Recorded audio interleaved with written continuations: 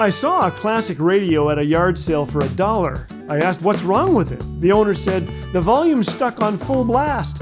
I couldn't resist. I said, well, I can't turn that down. Bad pun. Well, it's Laugh Again's 10th birthday, 10 years of turning up the good news of joy found in Jesus. Here's a note from a listener. You make me laugh, but sometimes I cry too.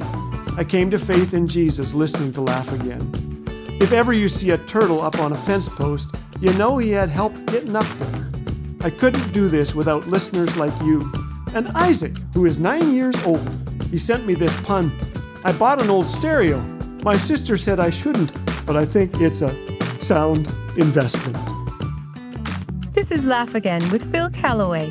If you'd like to hear the regular daily program or discover all things Laugh Again, visit us at laughagain.ca. Laugh Again, truth bringing laughter to life.